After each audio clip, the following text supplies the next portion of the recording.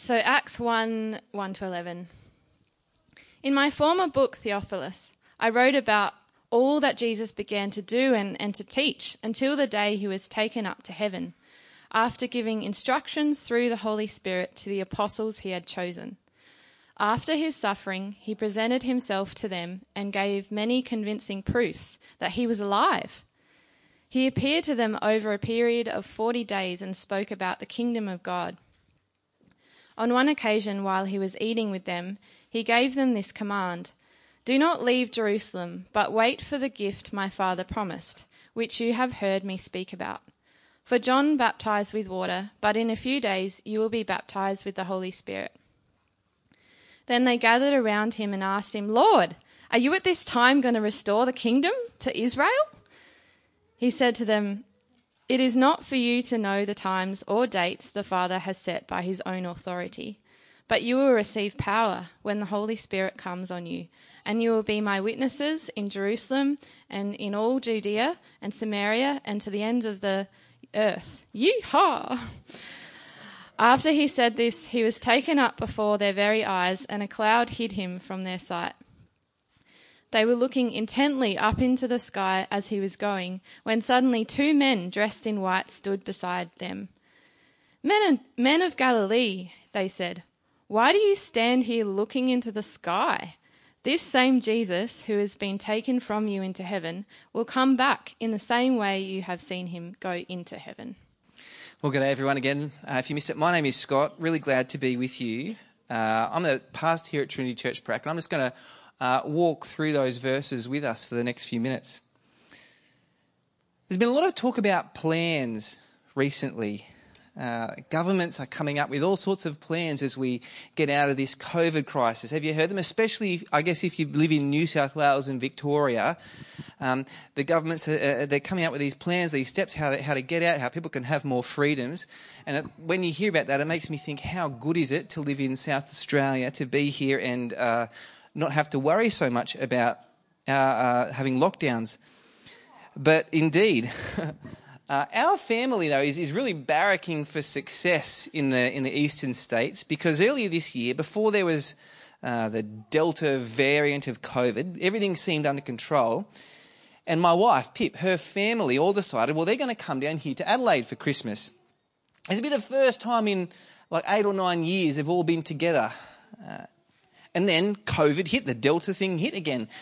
Pip's got a brother in Sydney, some parents in regional New South Wales, and another brother in Canberra. Will they make it over here for Christmas? Who knows at this stage? Who knows? I'm sure many of you are in a similar position, or have been in a similar position throughout the last year or so. The government has a plan which says that the borders should be open by Christmas, but will they? Who knows?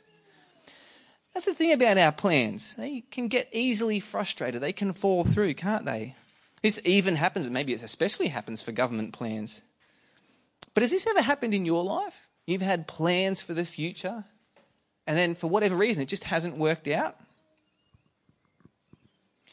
Did you know Jesus has plans for this world? He's not just kind of up there somewhere watching from a distance. Jesus is intimately involved in the world still. He's got plans for the world. Not like the government has plans. Jesus' plans aren't just hoping for a best case scenario. This is what we'd love to do. This is what we hope to do. So please vote us back into power, please. Jesus' plans are solid plans because he can make it happen. So what are they? What are Jesus' plans for the world then? That's what we're going to dig into today. We're about to start 4 weeks going through the book of Acts. Acts tells us the story of what happened straight after Jesus died and went back to heaven. It tells us the story of the early church. We're going to spend 4 weeks not looking through every part of Acts, but 4 important moments in Acts. Over the next 3 weeks, we'll see 3 major threats against the church and what happened. But today we see Jesus' plan for his church. Not just for his church, though. This is his plan also for the whole world. Today I really want to just do 2 things. The first is to set the scene, to get us into this new book of Acts. And the second, and we'll spend most of the time here, and the second thing I want to do, our big focus is going to be on verses 6 to 8, where we see what Jesus' plans really are. That's where we're going, so let's get started then. The first 5 verses really set the scene for the whole book of Acts. It gives us the important background that we need. So it starts in verse 1. Look at verse 1 with me. In my former book, Theophilus, I wrote all about that Jesus began to do and teach. Acts was written by a guy called Luke.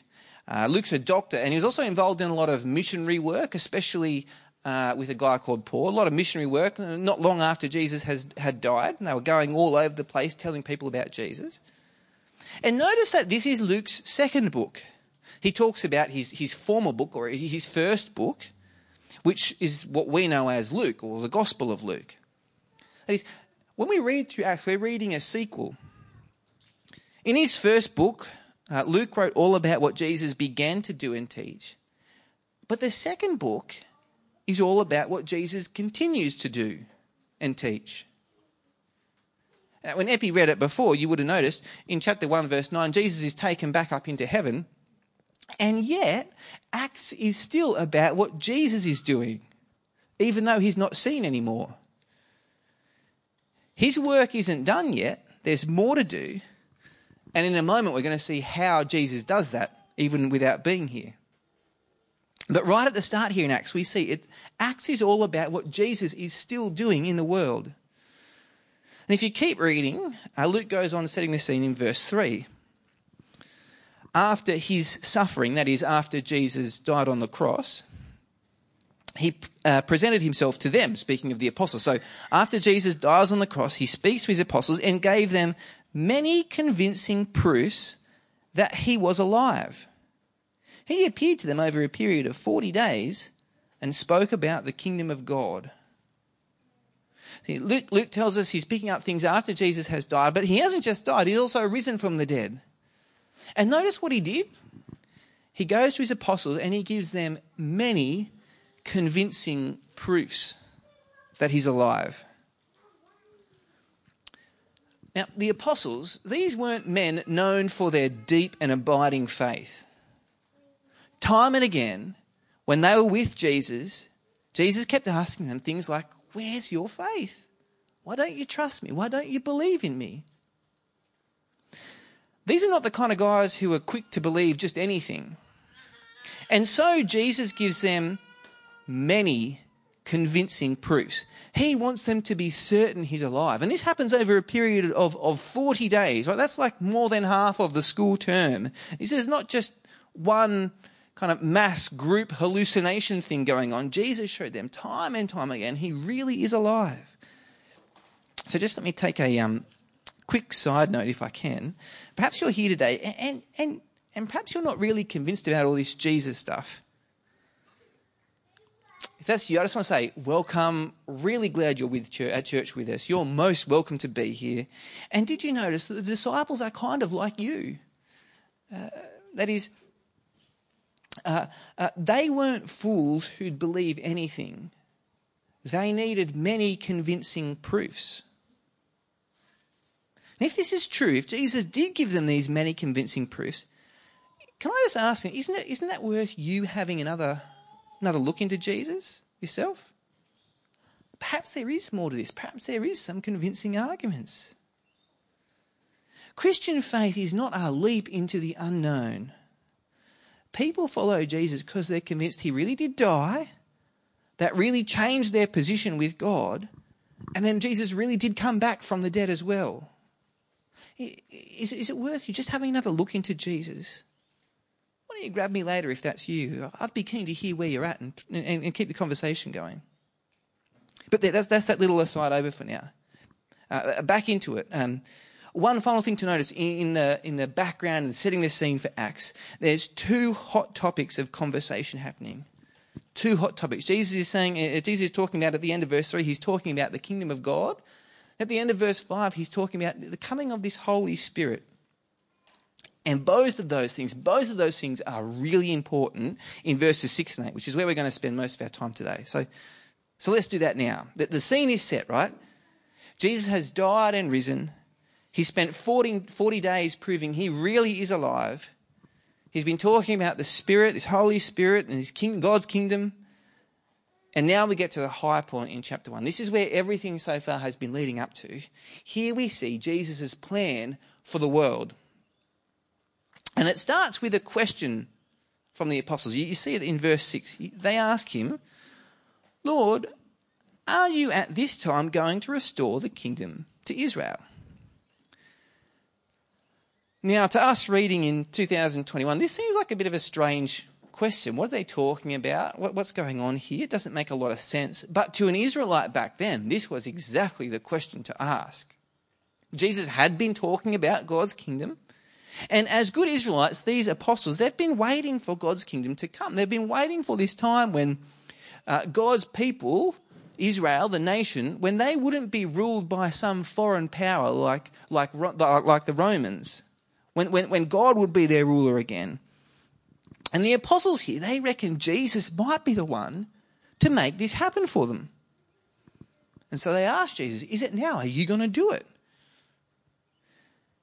So Jesus tells them in verse 7, it's not for you to know the times or dates the Father has set by his own authority. Notice here, Jesus isn't berating them for asking a silly question. He answers their question, even if the answer isn't what they'd expected. They ask about the timing, when is the kingdom going to be restored? And Jesus said, that's not the thing you need to know. You don't need to know about the time. Have you ever had one of those moments in your own life where you've got a question for God? God, when are you going to do this? When are you going to do that? Ever notice often we don't get answers from God, do we? And sometimes the reason is just this simple. There are sometimes things we just don't need to know. That might not be the most comforting answer to hear. We want to know things, don't we? But no doubt it was disappointing for the apostles back then too. The thing is, in true form, Jesus redirects them. And this is what he often does to us as well. Jesus redirects them to what is the really important thing that they do need to know. You see it in verse 8. Check it out. Jesus goes on, he says, but you will receive power when the Holy Spirit comes on you, and you'll be my witnesses in Jerusalem and in all Judea and Samaria and to the ends of the earth. I really love breakfast, right? Most important meal of the day, big bowl of cereal. And as a kid, one of the cereals I always wanted Mum to get was Nutri-Grain. It tasted great, probably because it had a lot of sugar in it, which is probably why Mum didn't want us to eat it very often. But I love Nutri-Grain. It tasted great. But also, do you remember what their marketing strategy was? What they used to call it? Iron Man food, yes. So as a little kid, I thought, this is excellent. I want to eat what the Iron Men eat, because look at what they do. And maybe if I eat their food, I could... No, I mean, I was never going to be an Iron Man, let's be honest. But there is that subtle message behind it, isn't there? On your own, you're not going to get there. But this, Nutri-Grain, this is going to help take you to the next level. You might not be an Ironman, but this will give you the fuel to go faster, to go further. It'll give you that extra bit of power that you need in life to succeed. And it's not just kids' breakfast cereals that do this. So you grow up and then you see ads on TV with Ricky Ponting, and he's trying to sell you these supplements, little pills that you can take that'll ease your muscle pain, that'll make your bones stronger, that'll help you live life more fully. Because on your own, you're just not enough. You need some help. You need something to give you power. And these little multivitamins will do that. Now, Jesus makes the same promise here. Not about breakfast cereal or supplements. But he says, the Holy Spirit is coming. And he will give you power. Not power to be an Iron Man or not power to stay active during midlife. It's power to be Jesus' witnesses. Did you see it again? You will receive power when the Holy Spirit comes on you, and you will be my witnesses. Have you ever been to a courtroom before? I have once. It's not a terribly nice place to be. There's a real tense feeling in the air. I was there to support a friend who was being a witness. But before my friend was needed, before that case was up, there was another case before the court. It was about a guy. He was a homeowner. He lived on this street, and on that street there was another building being built, another house being built. And apparently, from what I could gather, the tradies would get there a little bit early, and they'd be a bit noisy. And this homeowner had confronted them once or twice. And then a witness came into the witness box and told the story of what happened one morning, where this particular homeowner, seemingly at the end of his tether, came outside with a nail gun, walked over to where the tradies had parked all their utes, and just in their tyres, and let all their tyres down. The witness stepped down, the homeowner admitted it, he showed contrition, ended up paying a fine. I think he got a good behaviour bond or something like that. But that's what a witness does, isn't it? They tell what they saw, like this person who told what they saw with the guy coming out with a nail gun, giving the cars all flats. The witnesses speak about their experience. And Jesus says to his followers here in Acts, that's you guys. That's you now. Remember earlier in Acts, Jesus had given them, the apostles, many convincing proofs that he was alive. Now it's on that same group of people to go and be witnesses, to be Jesus' witnesses, to tell people that Jesus is alive, that he is the king in God's kingdom. And that's what they needed power for. These guys might not have been quick to believe just anything, but they were quick to do one thing, and that's get frightened.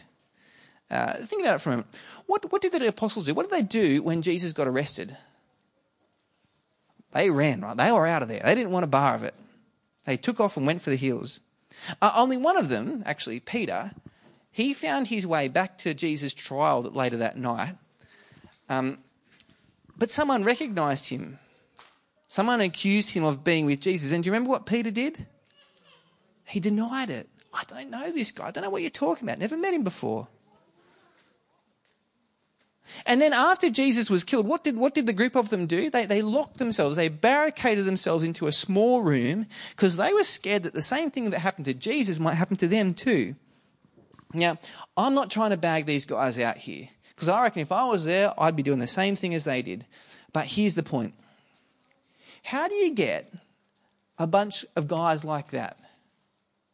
How do you get them to be your witnesses? How are they ever going to go out into the same city where just a couple of weeks ago they were afraid of even walking outside? How do you get them to be your witnesses? The answer is, of course, they needed power. And that's exactly what Jesus gives them. He sends the Holy Spirit to give them power. And now Jesus' work can go on. Jesus continues to be at work in the world, not because he's physically here anymore. Now he's at work by the power of the Holy Spirit, working through the witness of these apostles. And that is Jesus' plan for the whole world. You see where it goes next? And you will be my witnesses where? In Jerusalem, the city they're in Samaria, in Judea and Samaria, and the ends of the earth.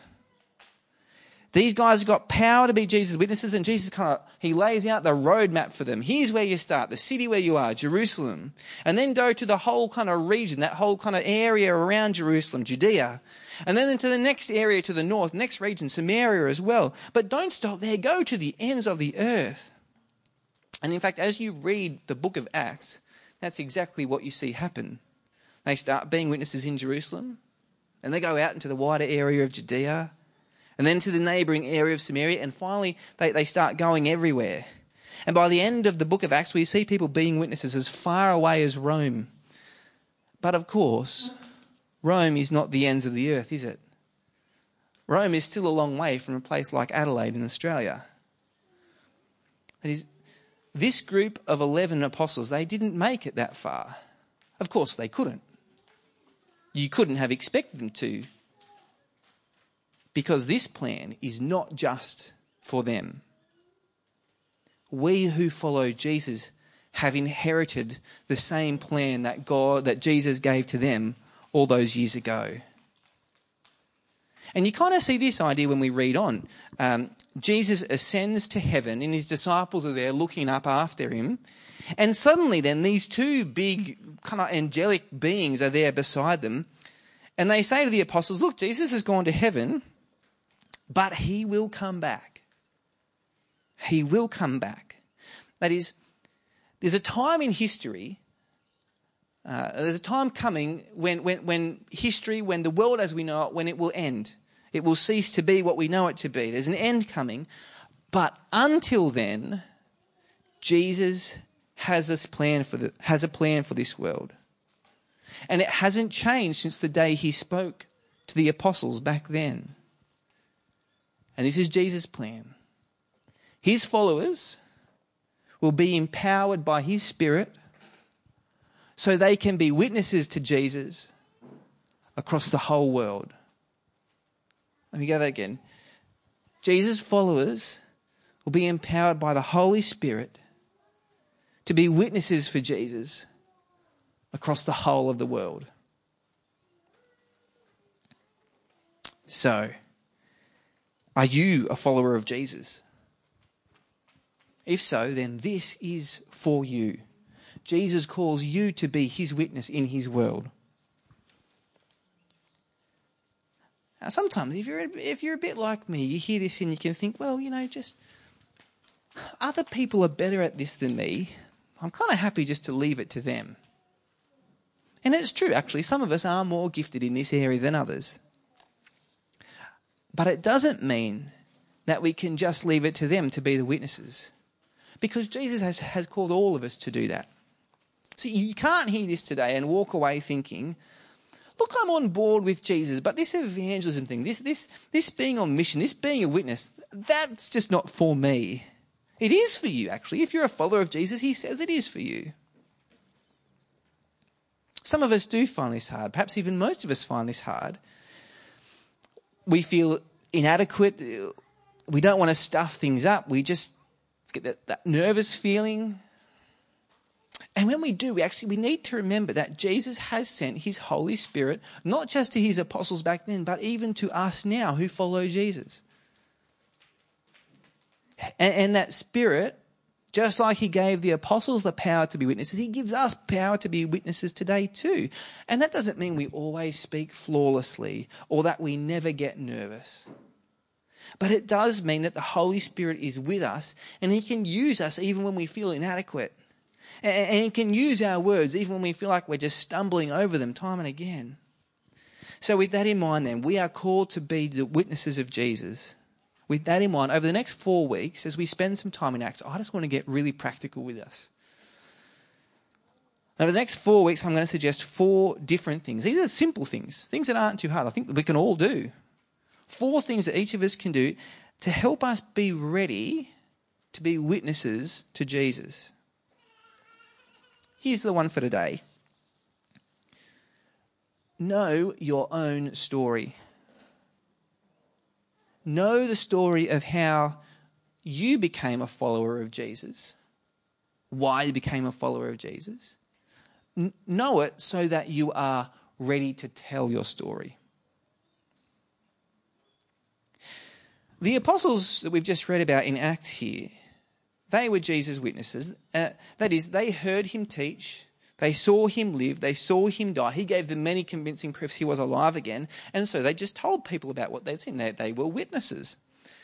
You and me, we haven't seen Jesus in the same way, but we still can be witnesses.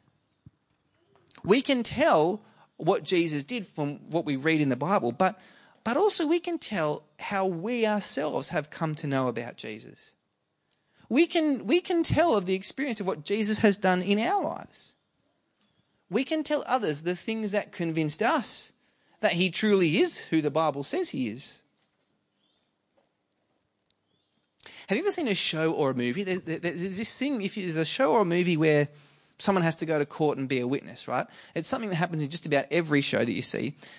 They got to go to court and be a witness. But before they get there, the lawyers in the movie get them to sit down and practice. You seen this kind of thing before? They practice what they're going to say. So the lawyer gets up and asks them all the kind of questions that they might be asked when the real trial happens. And they do this so the witness can be ready, so they won't get confused and be tripped up, so that they can say really clearly exactly what happened. And this is not the lawyers trying to rig the process, or actually if you're watching some shows it is about that. But in real life this isn't what the lawyers are trying to do. That they just want their witness to be ready, to be prepared, because they want the witness to be heard. I reckon it's the same with us.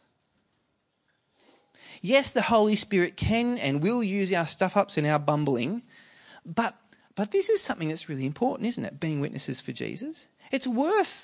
Jesus is worth us putting our best foot forward here. So why not be a prepared witness? Know your story and practice telling your story. Practice telling your story to each other here. Maybe ask one another after today. So how was it that you first heard about Jesus? What's he done in your life? Why did you decide to follow him? Or maybe even why did you decide to keep following him? What convinced you? To help us do that, I want to show you a video now though. This is a video of Luke. Luke's part of our church. He's here today. And earlier this week, I asked Luke to share with us his story. And so I put a video together. Here he is. Here's Luke. So I'm Luke. I'm happy to pleasure to share my story. I'm going to go again. You're all right.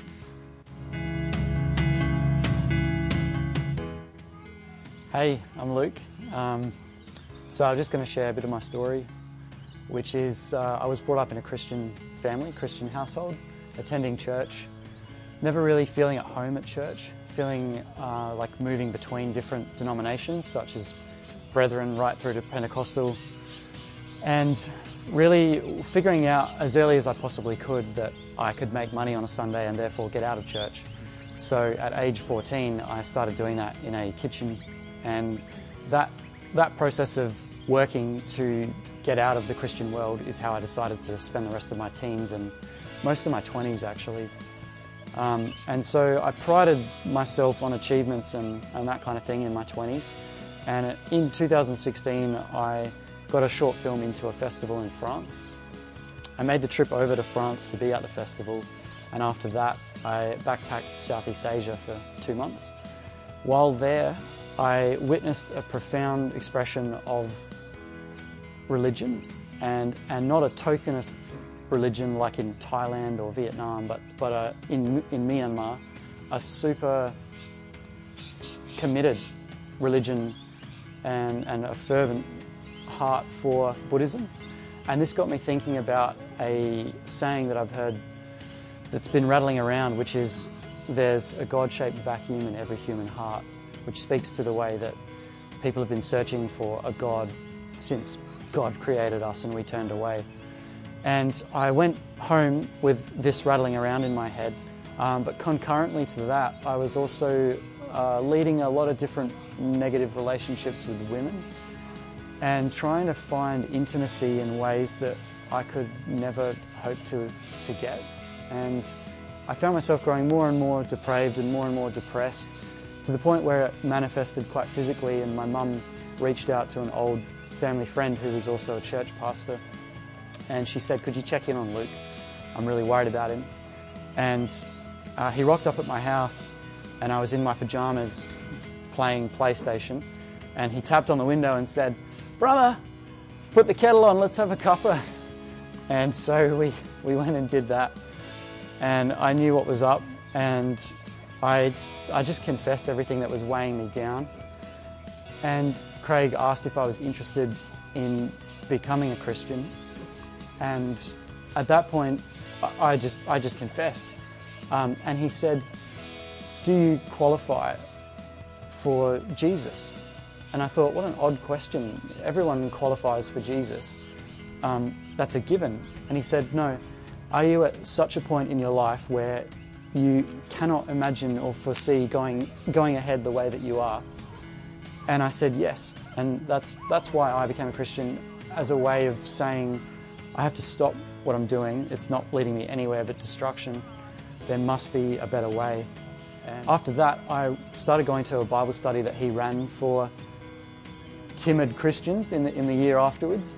And I really was not keen on stepping into church. And so I went to this Bible study every week and eventually got pushed into Trinity City, which was amazing.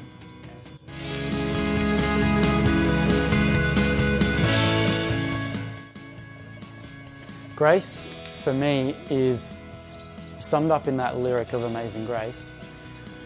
Amazing grace, how sweet the sound that saved a wretch like me. I felt very much like a wretch and in need of it. There was no...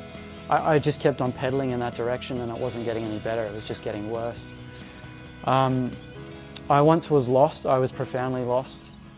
And now I'm found, and I guess I'm found because I was forgiven and accepted. And if I kept on barricading all that shame, I don't know how I could have dealt with it. I'd still be a mess today. Yeah, that's my story.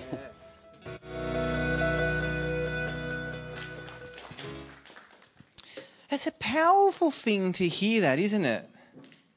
Can I say to you though, the power isn't in Luke being something special.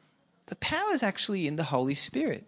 The power is in the way that the Spirit has worked in his life and through different people at different points, they being witnesses to Luke.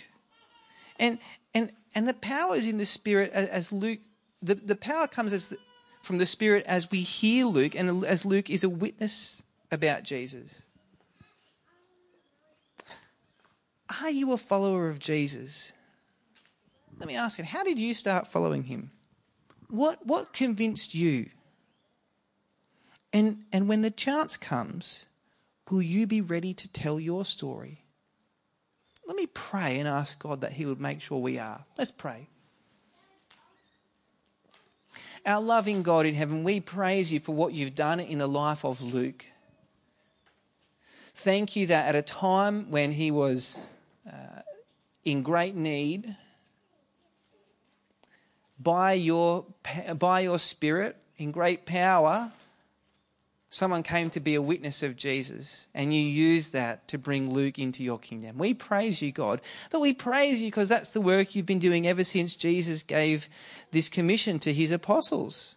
You've been using ordinary Christians empowered by the Spirit so that others would hear about Jesus and believe as well. We praise you for that work, God. We praise you that you can use us to do this. So we wanted to pray that you would help us be ready to be witnesses. Father, help us know and be clear about our stories. Help us be ready to be asked and to give an answer for the reason, for the hope that we have.